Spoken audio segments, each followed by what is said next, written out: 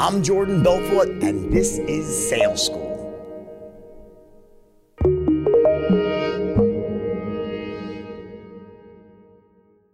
All right, so if you're a business owner, do not let QuickBooks and spreadsheets slow you down anymore. Now is the time to upgrade to NetSuite by Oracle, the world's #1 cloud-based business system. NetSuite gives you the visibility and control over your financials, inventory, and more.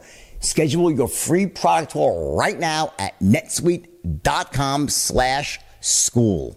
When I talk about the back half of the straight line, I don't really mean a half. It's just an expression. What I'm talking about is the back side. So I always divide the straight line into two distinct chunks, the front half or front side and back half or back side. In reality, the back half is more like 2/3 because what it represents is everything that happens in the sale after you ask for the order for the first time. In other words, in the front side of the straight line system, you have those all-important first 4 seconds where you take control of the sale.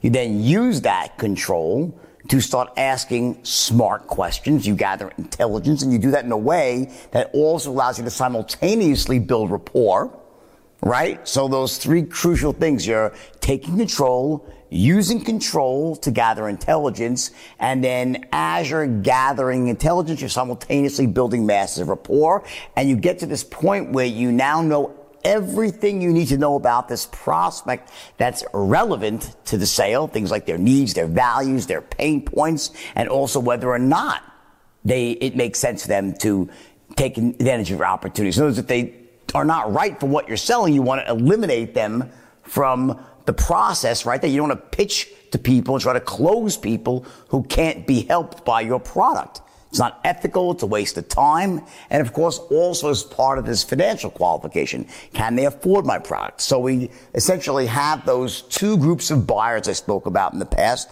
Your buyers in heat and your buyers in power. Those are your potential yeses. And those 2 groups continue their journey down the straight line by making you a transition, right? Which is, based on everything I've said, this is definitely a perfect fit. Based on everything you've said, it's a perfect fit for you. Here's why. And that here's why opens up the body of your presentation. Now you're actually going to begin telling them what your solution is. And in that opening presentation you give, right, we're hitting that first 10 on the logical side very hard. We're adding some emotion in as well. And then in that presentation, you always want to end that with some urgency whenever possible, reasons to buy now. And then you ask for the order calmly, persuasively, using your tritonal closing pattern. And bam, and also remember energy in, benefits out, another important thing, right? You want to set that energy in, benefits out frame correctly, and you ask for the order for the first time. Well, guess what? That ends the front side of the straight line. You went from the open to the point where you ask for the order for the first time. So now what can happen here? Well, in reality, there's only 3 things that can happen. The prospect can say yes, in which case you have one of those amazing laydowns, like those pre-sold sales, right? Where the prospect was almost like ready to buy before they entered the encounter. Those are your automatic yeses. We love those, but they're few and far between, right? Maybe 3 to 5% if you're lucky. Sometimes you have a bit more in certain industries, and sometimes there's none at all, but it's a low number. The other possibility here, number 2, is they could say, no, I'm not interested, which is even rarer than a laydown. Why is that? Because if you're using the straight line correctly, you've weeded out all the people who weren't interested in your product or who weren't right for your product. So only one that has made the journey past qualifying, that's actually heard your presentation, they answered all your qualifying questions, they need your product, they're right for your product, they can afford your product, right? So they answer all those questions while you're gathering intelligence. You've built massive rapport, and now you offer this perfect solution to their problem.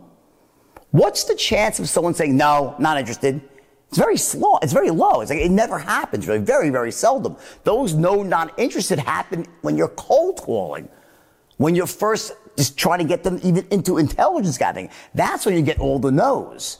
So when you're using the straight line correctly, you're not going to get many no's. So you get maybe a few yeses, 5% yeses, maybe 3% of just no's. Those are the ones that just slip through for whatever reason.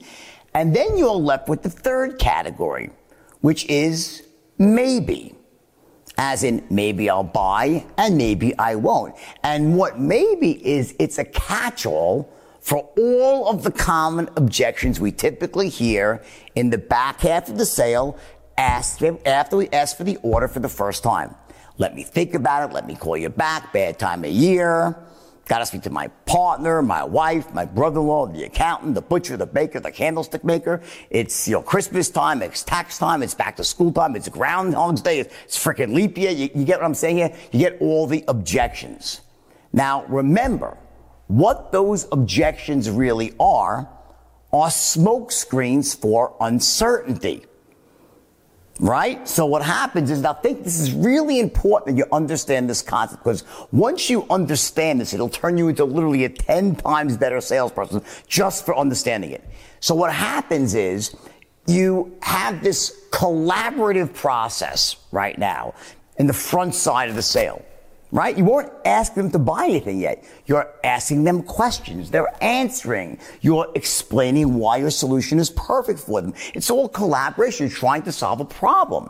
And then you get to that point where you ask for the order for the first time, and suddenly they're forced to make a decision of whether or not it makes sense to part with their hard-earned money.